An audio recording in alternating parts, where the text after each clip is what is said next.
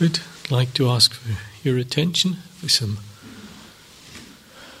considerations on our practice.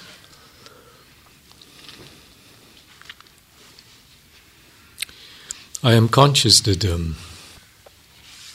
this is our last full day today.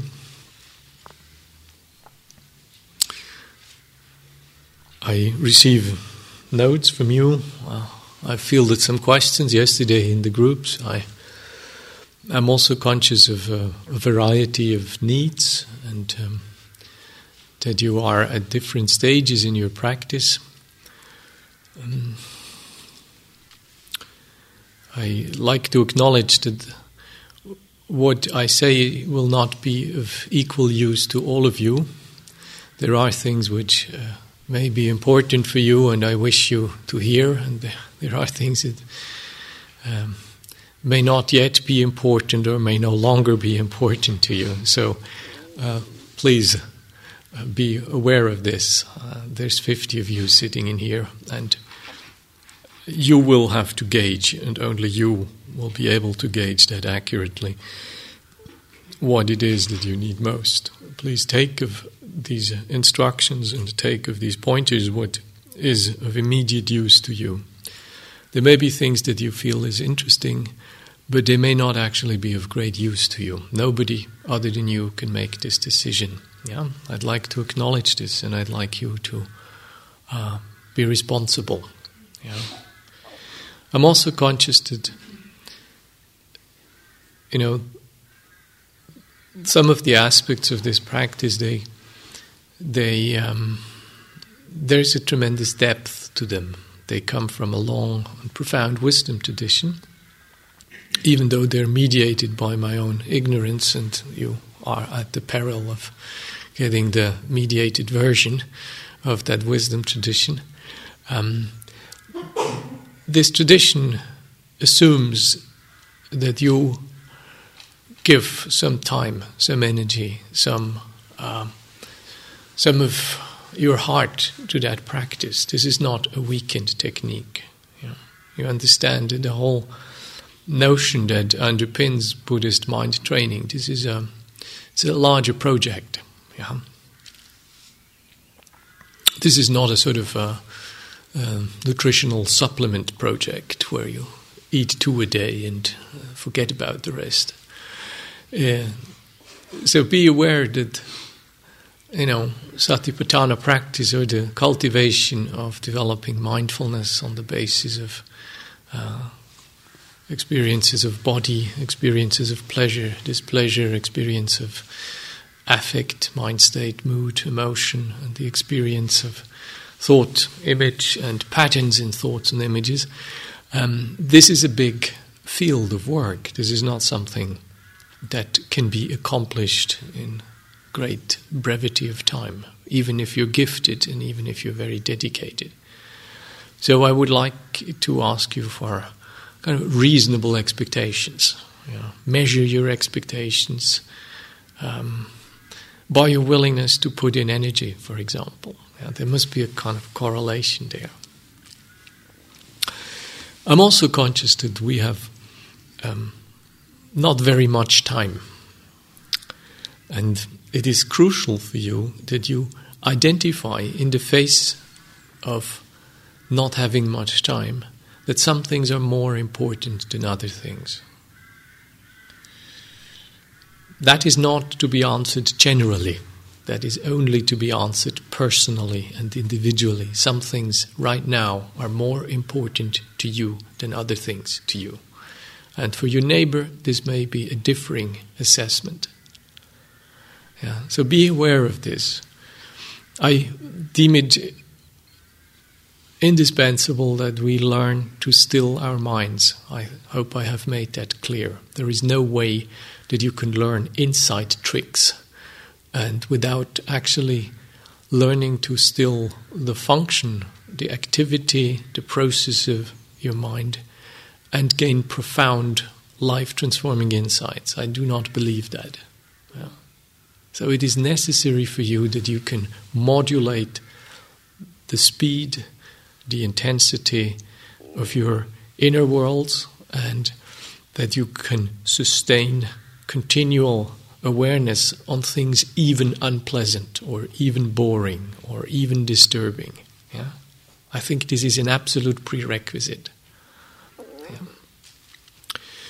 So, as much as I would wish I could teach you finger snap techniques that help you to fall back into a primordial awareness of your pristine awakening nature, I cannot do that. And I would not want to be responsible for trying to fool you into doing that.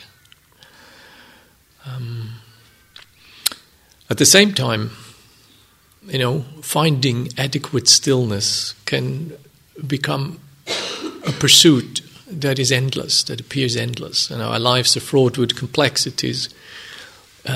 Even if you happen to live in a monastery, and I have happened to live in a monastery for the larger part of my adult life, you will not escape complexity. Life is complicated, even in monasteries. Life is full of relationship, even in monasteries. So there is really no way that we can escape complexity in our lives.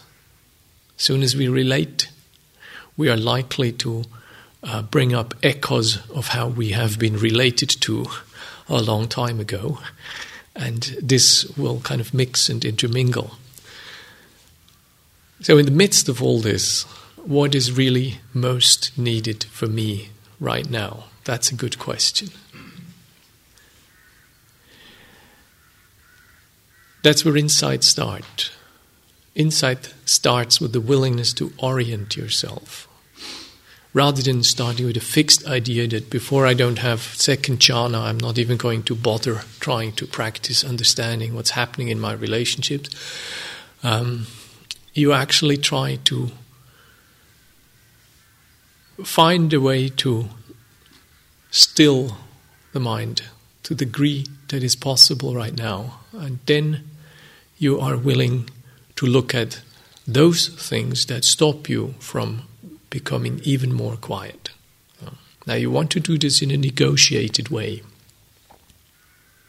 If you just wait till the mind is still enough, you risk that your mind will never be still enough.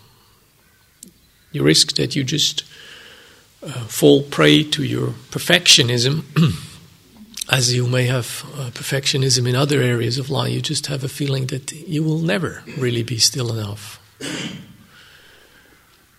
So you will need to be prepared to work with imperfect conditions. Some stillness, a degree of quiet, a degree of stability of mind. Now all this is important, and in what sequence this comes, you will have to decide. This decision will be based upon what you have concluded in your orientation attempts in your session to figure out what's actually happening for you right now.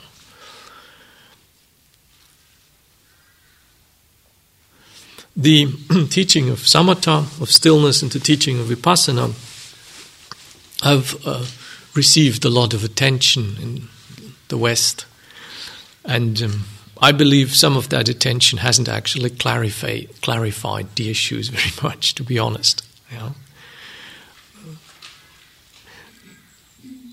In the words of a famous Thai teacher, his name is Ajahn Chah, that you cannot really pick up a branch without picking up both ends of the branch.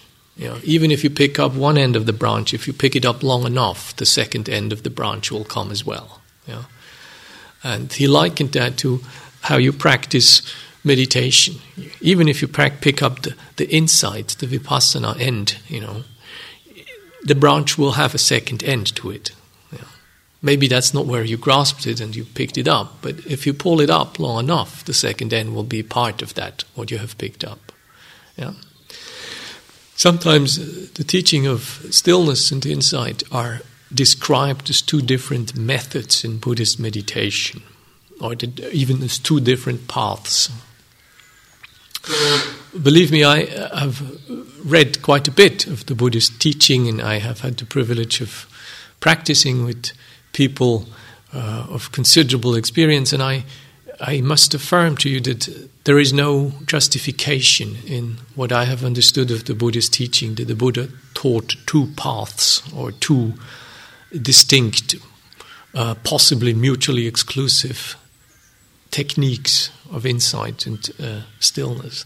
I have no reason to believe that on the basis of what I have read or what I have heard or what I have understood. Yeah. The aspects of stillness and the aspect of insight are one and the same path. They're one and the same practice. They're one and the same meditation. They're different accents within one and the same story.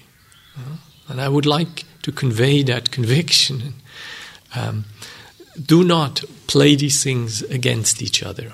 Try not to make yourself crazy with the belief that you are following a particular insight path and you don't have any need for samadhi, or you're following a path of mental stillness and you don't want to be sidetracked by trivial insights along the way to your pristine samadhi. Yeah.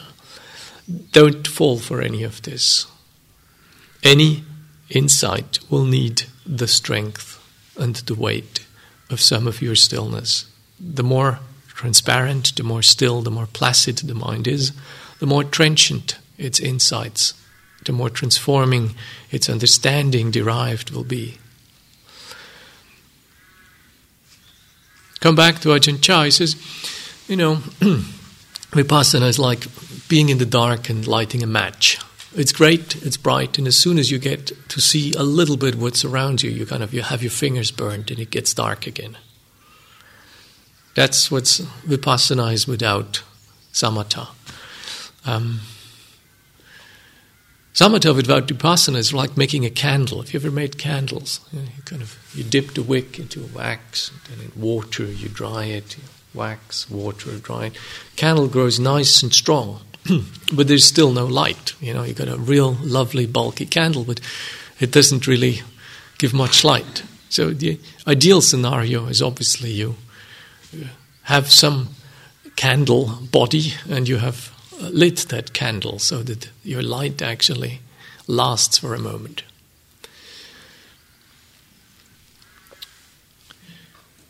And ideally you would get proper gradings, You would say, okay, you come to a few retreats and we kind of give you belts or we give you markings and you get credit points.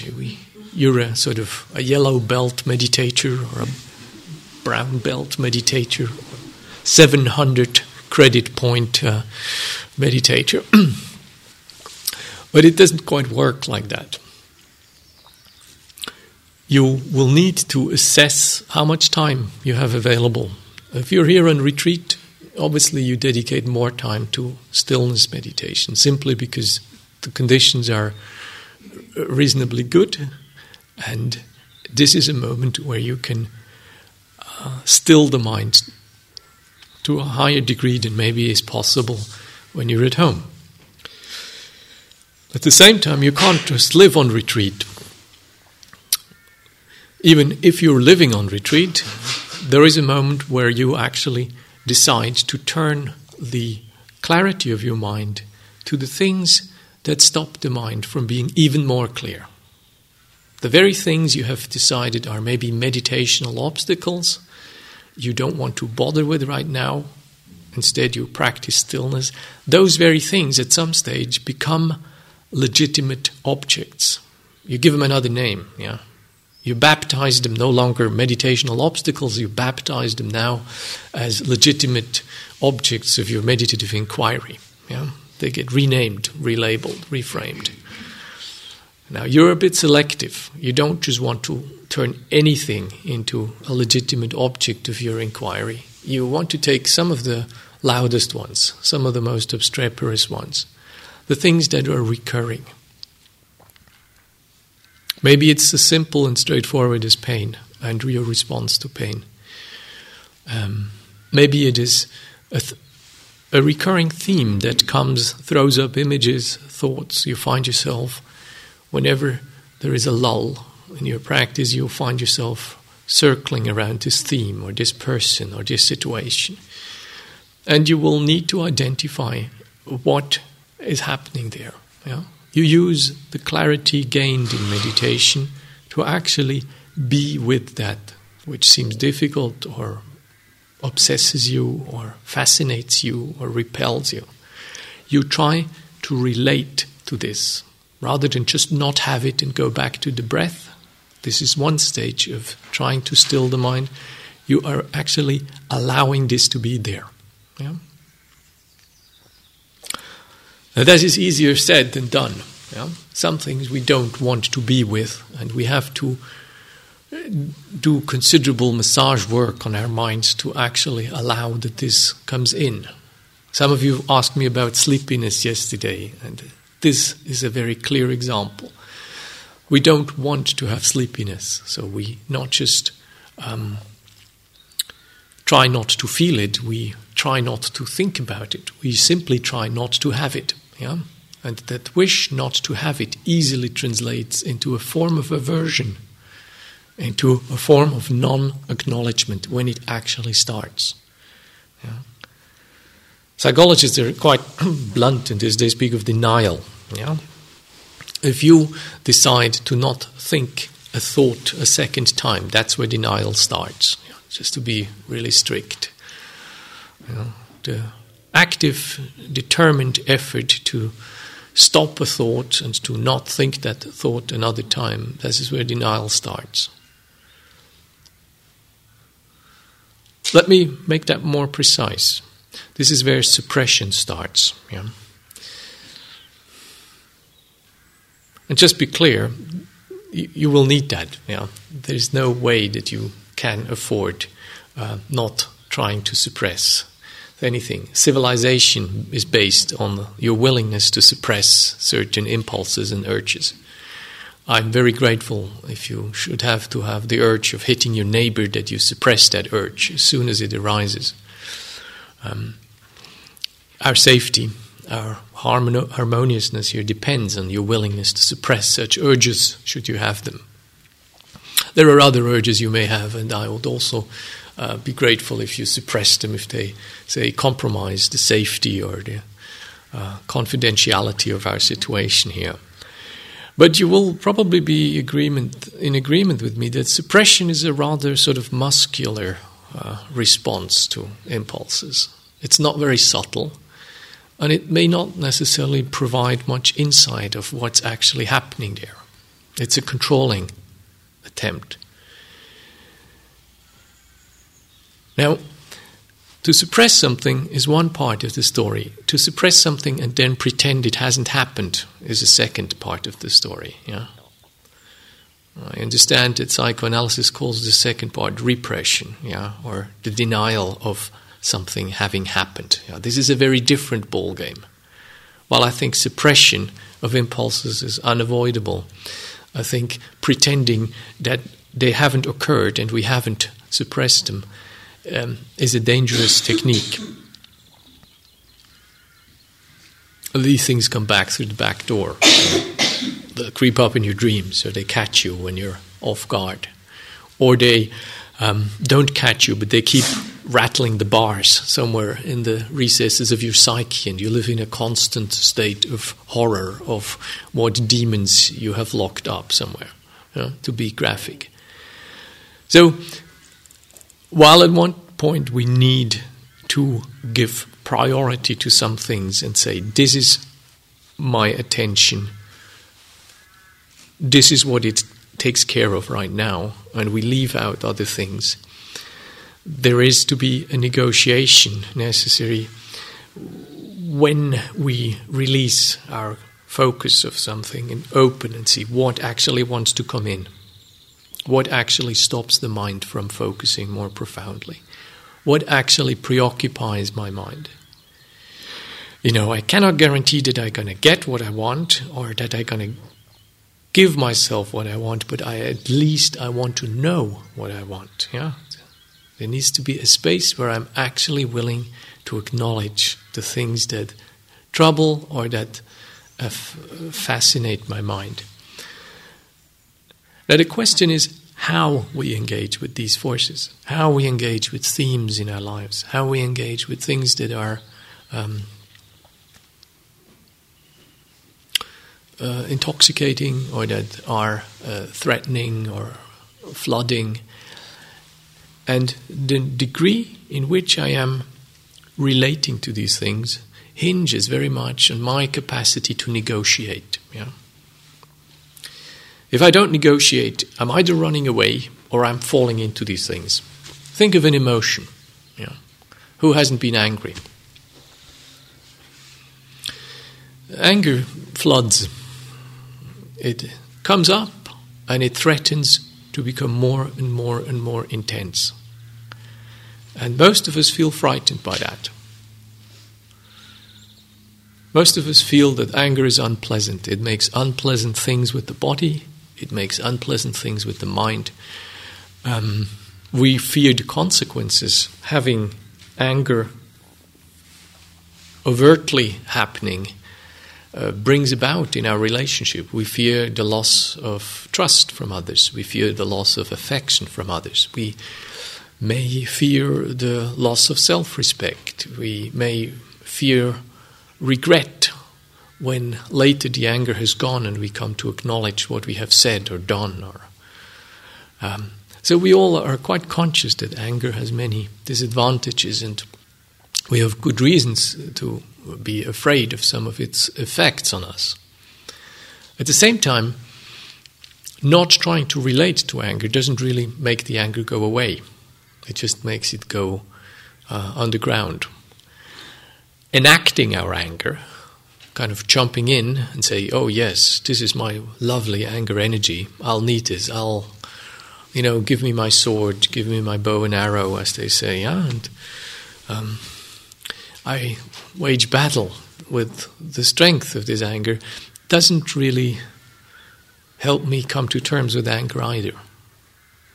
The extreme of dissociating from it, going away from the anger, repressing it, or the other extreme of going into the anger, both of them have consequences that are undesirable. And yet anger happens.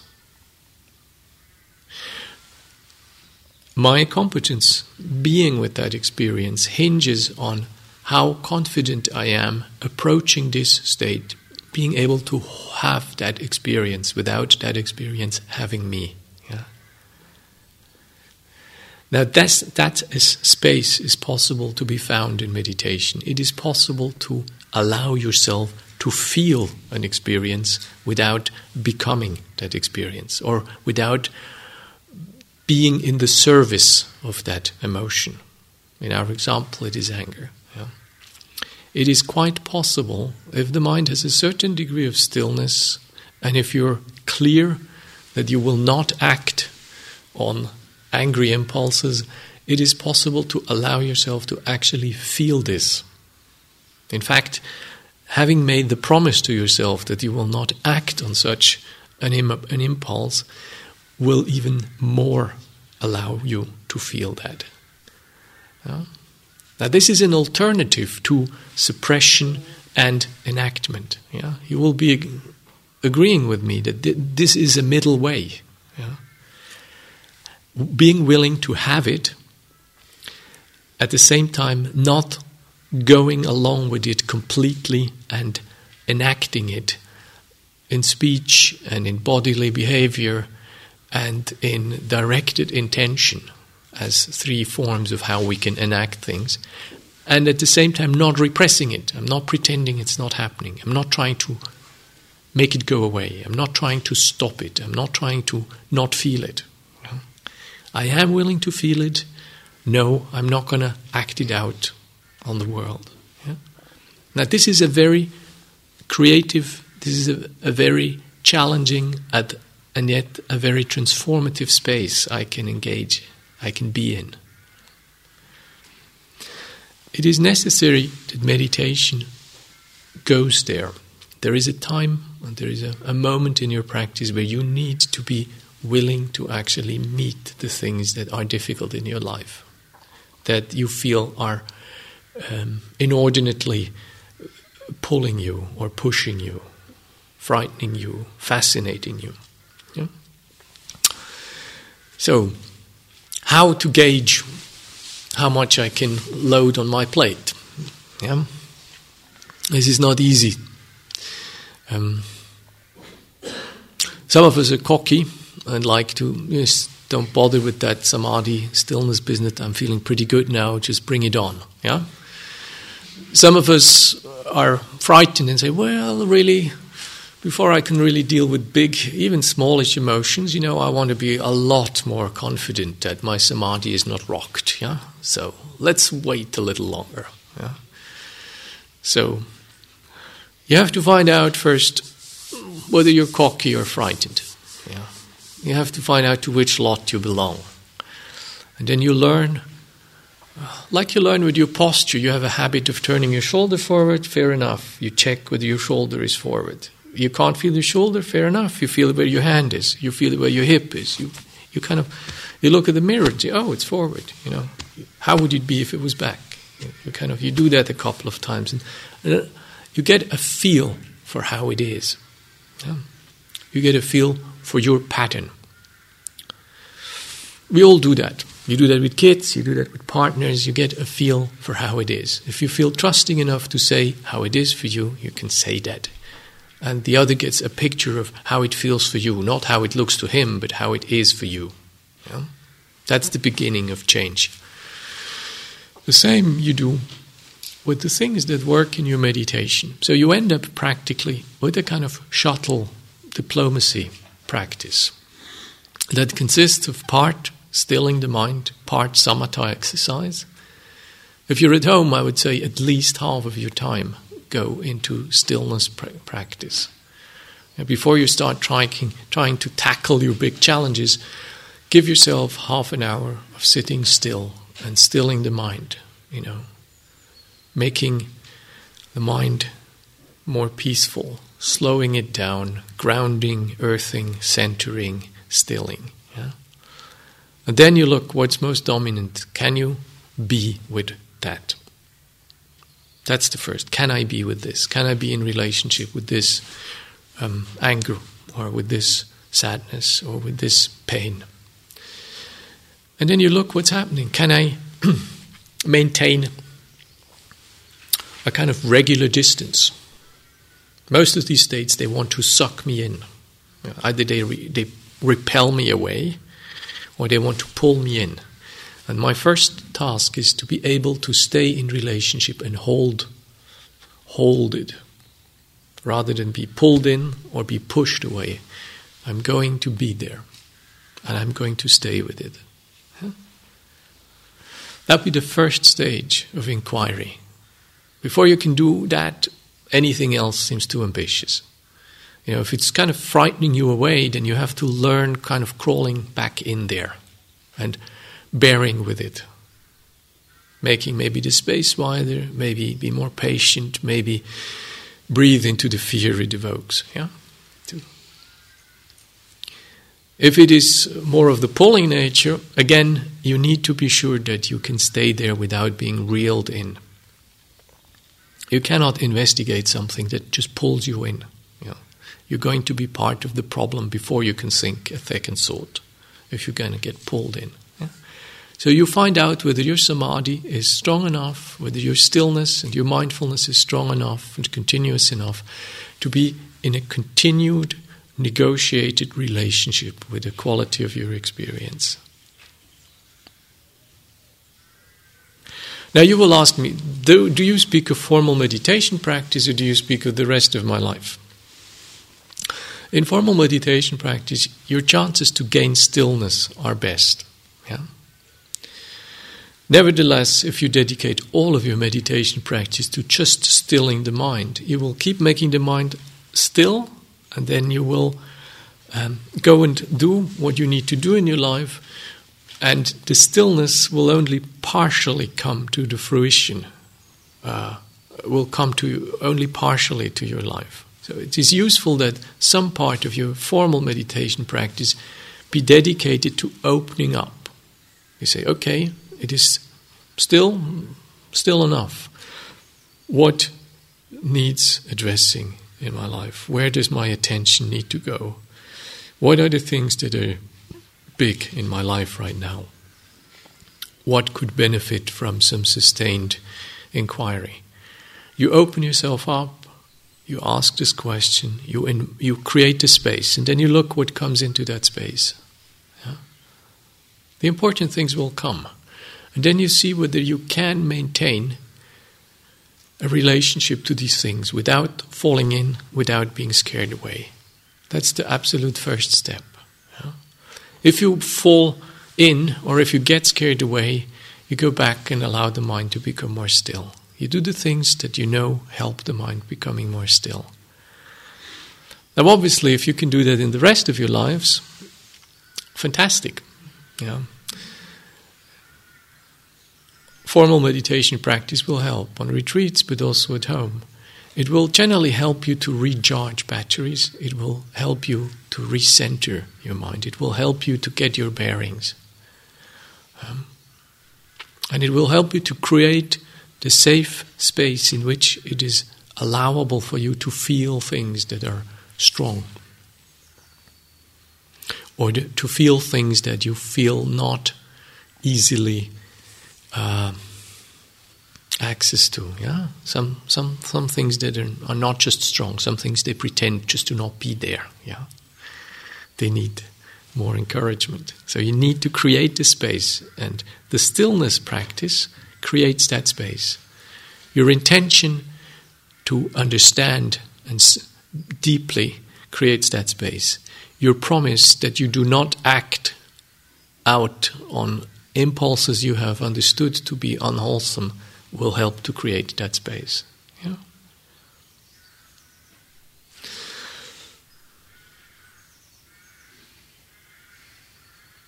So, if we practice today, I suggest you take along everything I have said so far. The things about posture, the things about centering in the body, creating a body space in your awareness rather than just having individual episodic sensations, creating an embodied space. Yeah, the inner space of your experience benefits a lot if it is embodied, if it has an awareness that is capable of feeling the bodily reality it produces to be in that experience. And then you use the breath as a vehicle to still, to refine, to connect. You look for things that help you to get more intimate with that breath. Because it's the breathing that will tell you how you feel. Every change in your mood, every change in your intentionality will have an effect on your breathing. If you're in close relationship to your breathing, you will feel that. The breath will tell you what's happening. It will also help you to refine the mind. Yeah? I like to repeat this, that with the help of the breath, you can refine the mind. The mind resembles the things that it picks up and continually relates to. So if the breath is fine because the body is still, then the attention of the mind will make the mind more subtle, more malleable, more fluid, when that attention stays with the breath that is fine and gentling.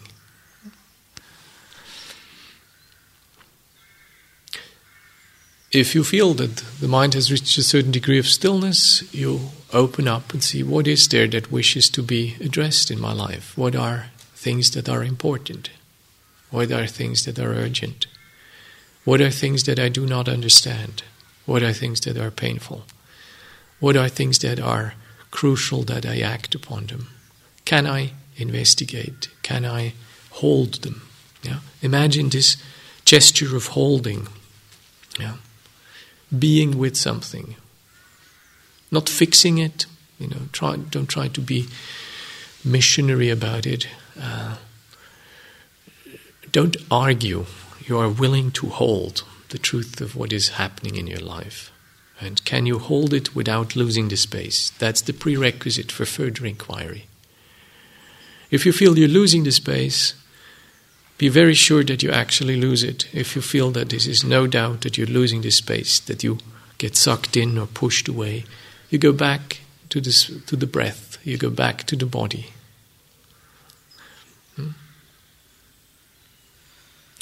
chances are you will not just get that right the first time. So be prepared to be humble and acknowledge. It's useful to know how it feels when you get sucked in or scared away or fobbed off. Yeah? The mind has many faces, and it's necessary that you know its language. Do ask yourself, do you know how it feels when you get engrossed in something? Do you know how it feels if you dissociate? Do you know how it feels when you space off? Do you know how you feel when it is depressed? Yeah. Do you know how dullness feels? Yeah. Are you sure this is just thinking or this is anxiety? Can you make a distinction? Are you aware of these things? Have you familiarity with the distinction? Yeah. These are useful ways of knowing how the mind operates. And it's part of a meditator's job to learn to distinguish that. Not for statistics, but it's very difficult to deal with anxiety as long as you believe your thoughts, you see? The thoughts will not say, I'm anxious. The thoughts will say, it's very likely going to happen. This is going to happen. This is going to happen. Yeah. So if you go with the story, you miss actually the sound of anxiety. So it's crucial for you, for your capacity, your skill, your empowerment for being with your mind and understanding the movements of mind, that you can distinguish these things. Rather just to kind of sit here, grit your teeth and hope it goes away and your samadhi will one day be strong enough that you just kind of plow through all this, sordid sort of stuff. You know. The being with stuff is a great talent, but it doesn't actually necessarily provide much insight. You want to understand that the only thing that helps you be free is understanding it. In English, it's so beautiful. You have to stand under it. Yeah? You have to be willing to have it. That's the first noble truth. The hortative sentence in there is parinyeya. It is to be understood. That's what it says in the Dhammacakkappavattana Sutta. Dukkha, that which is painful, is to be understood. Now, dukkha is not the bad things that are happening in your life. Dukkha is the psychological space you inhabit when bad things happen in your life. That's the difference. Dukkha is a psychological statement. It's not that things crumble. It's what it does to you that things crumble. That's the dukkha. And that is something you need to understand. The transformative moment is your willingness to be with that and to understand that.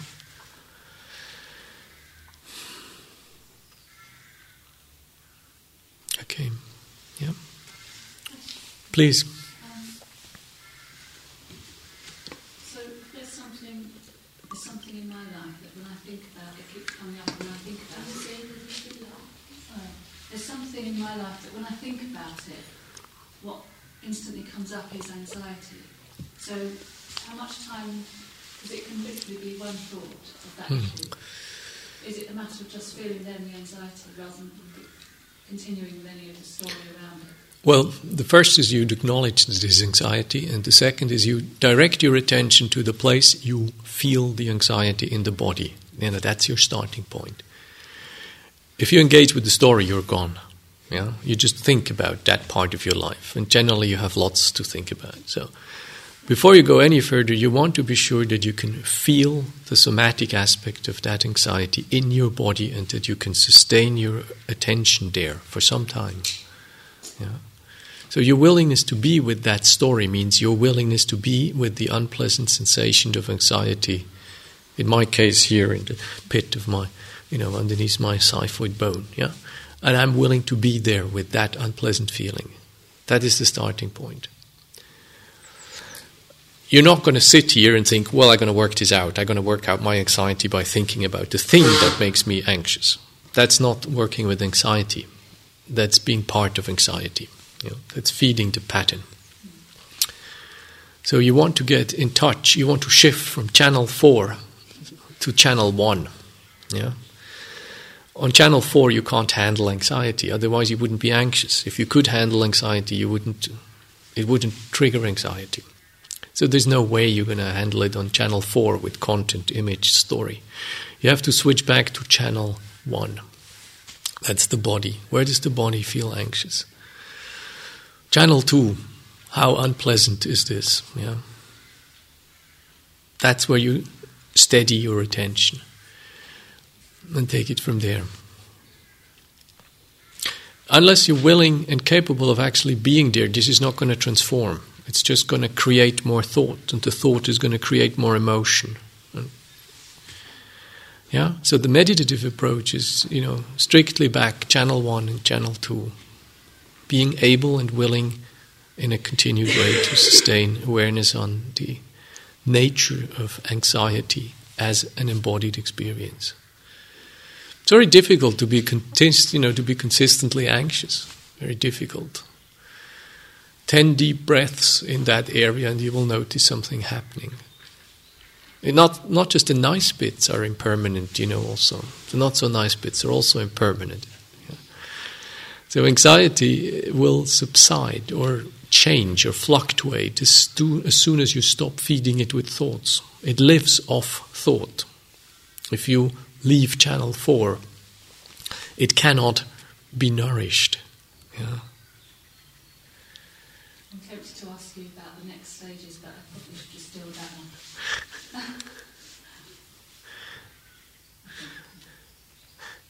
Yeah, please. Just on that one, actually, to take that analogy of the channel, which I really love, because since I got into this stuff, it's occurred to me that channel 2 is the kind of highbrow one that they have to heavily subsidise to get on the end. Right. So, as a non... We're not really used to sort of dealing with it intelligently. With these negative mental states, there sometimes seems a bit of a loop where the initial, you go into channel 4 and it's not very nice, but the physical reaction can be quite pleasant. Anger, for example, this sort of heat and, it's... I think there must be something that draws us back to it. Mm-hmm. And so it's a sort of double-edged thing, this channel 2, because there might be something that we kind of we're getting off on in a way, mm-hmm. in indulging this dysfunctional mm-hmm. Well, first of all, I'm sorry if my English TV analogy, I'm not an English TV watcher generally, so I don't have much connotations for channels, English TV channels, so bear with me here. The inquiry, and this maybe follows up from what Faith was asking, the inquiry, obviously, if you stay with the experience of anger, you will notice that things are generally not as unilateral as we make them out to be. Generally there is a kick. If we are repeatedly angry, then there is a kick somewhere. We gain something from being angry. The psyche is economical. It doesn't repeat things that are perfectly useless to us. Generally, we are a lot more candid about, what we get out of something.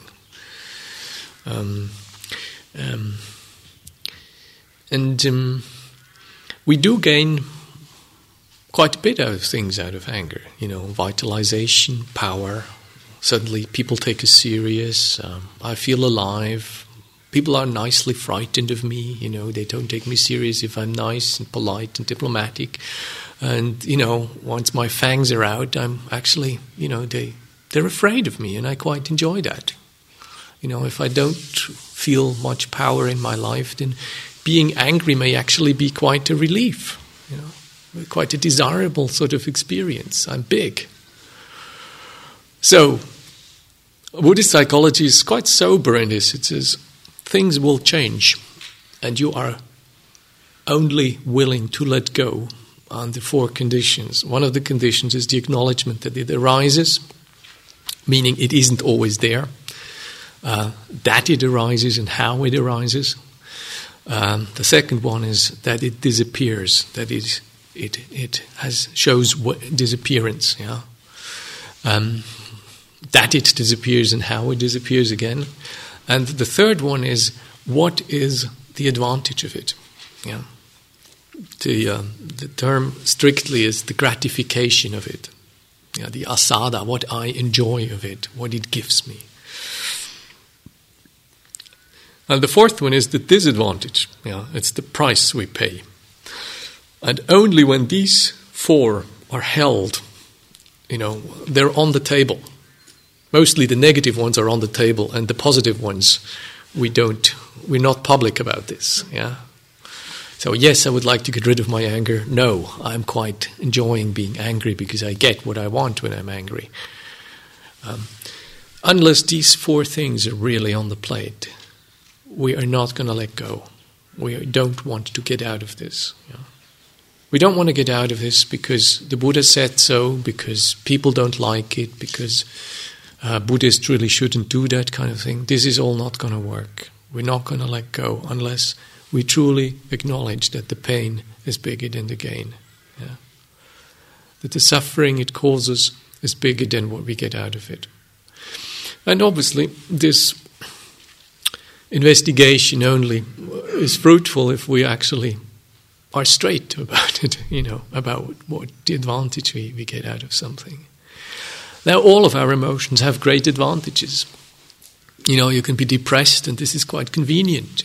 It's unpleasant. It, dims your pleasure and your libidinous side of life. It makes you feel weak and energyless. But it's quite convenient in terms of responsibility. You can always blame somebody else because you don't have energy and you're depressed and you're small and helpless. You're never to be blamed for anything. You don't have to own up. It's quite convenient. So you're too small a number to really change anything. So it's pointless to even ask you to change anything, or it's pointless to risk anything. It's kind of sad and tragic, but then again, it's kind of quite comfy in some way. You don't die of it. There may be good advantages for being depressed, and a lot, for being needy. As long as you have people looking after you, it's quite okay being needy. And if it works, I just throw a wobbly and then has always worked, and I get looked after. Somebody's going to rush around and fix it for me. So, all of our sufferings, in some way, they have advantages. And unless we're willing to own up that this is what we get out of something, we're unlikely to really change or to get rid of it.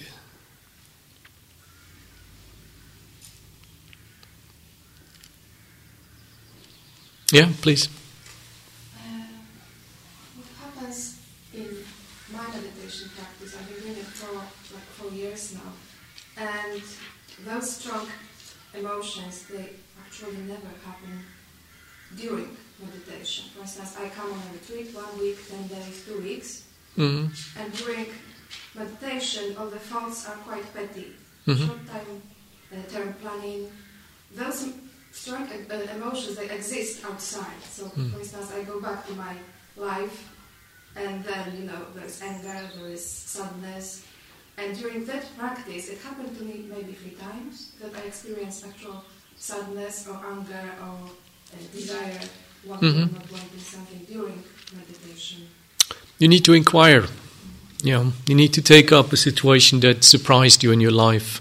You need to go back. This practice is called Yoniso Manasikara. You go very slowly over this situation, and you try to make yourself clear what has actually happened. What is the sequence of events?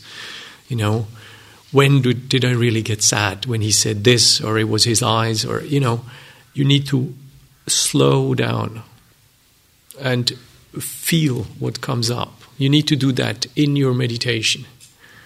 Yeah. Obviously, if these emotions occur in your life, and if they don't occur in your meditation doesn't address this. Yeah. Now, this may mean that you can still your mind, but you need to put that stillness to use, to inquire into the things that are not still in your life. Yeah. Otherwise, you just oscillate between making the mind still under ideal conditions and living in the feeling that these things have not any reality in your life, and then finding out that they do have a reality in your life, but not being able to use the stillness you gain in your meditation, obviously, to work with those things, to inquire into them, and to maybe pacify them or even transform them.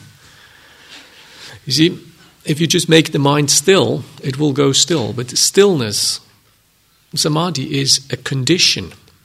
It will, under certain circumstances, it will be more easily obtained. When these circumstances change, you will lose that again.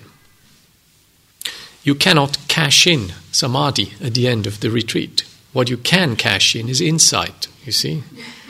So you need to convert your samadhi chips into insight chips. Otherwise, you keep doing what we would call palliative care. Yeah, you can pacify the mind and go back into the world and the life that makes you crazy. Go crazy again. Feel exhausted. Come back into the retreat. Pacify the mind. That's better than not pacifying the mind. But obviously, you would wish some crossover there from the stillness into the bit that is difficult. This meditation should make you more competent. Yeah. So, what you describe is somebody who has learned, obviously, to make the mind more still, and to need to transport that stillness into some of the areas that are not still in your life. If that doesn't happen on its own, you need to encourage. You may need to take up, when the mind is still, you need to take up a memory of something that was difficult and kind of go very slowly through the sequence of what has happened there. Yeah.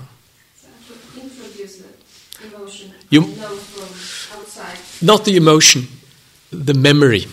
Yeah. I don't think you will need to do that often.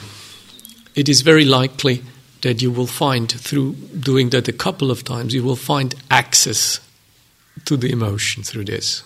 Yeah. You will find access to that part of your mind which responds strongly in life. You see, Buddhist psychology is very clear. There are various layers in which we can mentally be afflicted. The first layer is activity, behavior. For that we need to practice sila, quite clear ethical guidelines, restraint, clarity, what we want to act on and what not.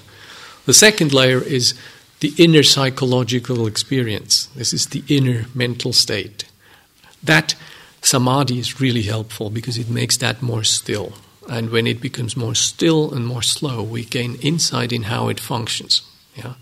And the third layer, samadhi doesn't touch. The third layer is subterranean. Buddhist psychology calls this anusaya. This is the latent tendency stage. Now, latent tendencies you don't know unless they're triggered, because they're latent. Yeah? So however still the mind becomes, the latent tendency is not eradicated. It's not gone. You only know about it when it gets triggered.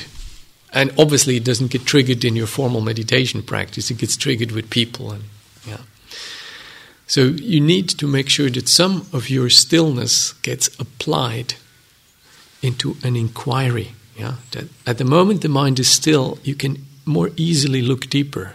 You can more quietly understand. And you need to make sure that this crossover happens. So maybe you can invite something in. I'm grateful for your question. I am conscious that this is pertinent to many other people. Yeah, please. You talked about the negative emotions, but what if it's something we're not sure we want to let go of? What if we want the more positive? Well, you pay the price, basically. That's what we do, There are things we don't want to let go of, and you just, pay the price for it. You hold on to, and there will be some gratification, some reward, and there will be some pain. And it's better to know that. It's better to know that you're not wanting to let go of something than to not know that you're holding on and then it's painful. The clearer you make your choice, the more upfront you are, the more easy it is to be responsible for that choice. The worst is if you feel you have had no choice and it hurts anyway. That's the worst situation. If you think, okay, against better advice, I have followed this one, but I wanted, that's what my choice was, and it was painful, or it hurts, or it was nice in the beginning and afterwards it was difficult, or that's where I have landed. It's a lot easier to forgive yourself, it's a lot easier to change your mind, it's a lot easier to live with the consequences when you have made a conscious choice. Yeah. It's a good question. What do I not want to let go of? Yeah. My opinions, my meditation object. We all have things we don't want to let go of, and it's good to know them. Quite honestly, know them. Yeah. Good. It is 10:30. If this is too confusing, if it gets too complicated, go back to the breath, go back to the posture. In fact, even if it doesn't seem complicated, make sure you don't lose these, yeah? The mind is capable of growing, of becoming still, and it is. There are strength in there which you may not believe possible for yourself. Yeah. If you're willing to be with, if you're willing to go into uncharted territory in yourself, then you're likely to meet some of this. But obviously it takes dedication, it takes courage, it takes some guts, some tenacity, it takes curiosity, it takes all kinds of things. No, not one of them will take you through.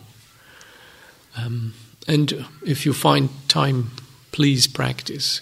Make space. I know it is not easy to find time in a busy life to make space, but the major problem we face today is not attachment to samadhi, or it's the fragmentation of our mind. It's the speed. It's the mentalization of our experience. Not just because mental experience is bad or irrelevant. It is not. It is not bad or it is not irrelevant. But to the degree we are obsessed with what's going on in the thought department of our mind, we become less capable of attending to physical things, to emotional things. Yeah? So on one level, the imbalance in which we preoccupy ourselves with mind stuff it's doubly detrimental, partly because many things that have to do with happiness in our lives cannot be resolved in the realm of thinking. And also, getting used to this realm more and more means that our awareness keeps expecting things to be of the nature of thought, fast, sharp, clear, chiseled, and we lose our capacity to be with things like body sensations or the slower movements of an emotion,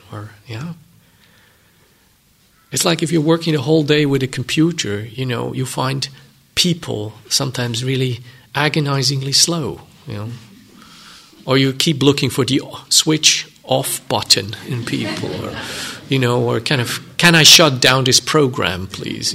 Yeah. If you geared to one set of references, another set of references may be very different, and something in you is impatient or unwilling to engage with this. So channel 1 and channel 4 don't have the same speed.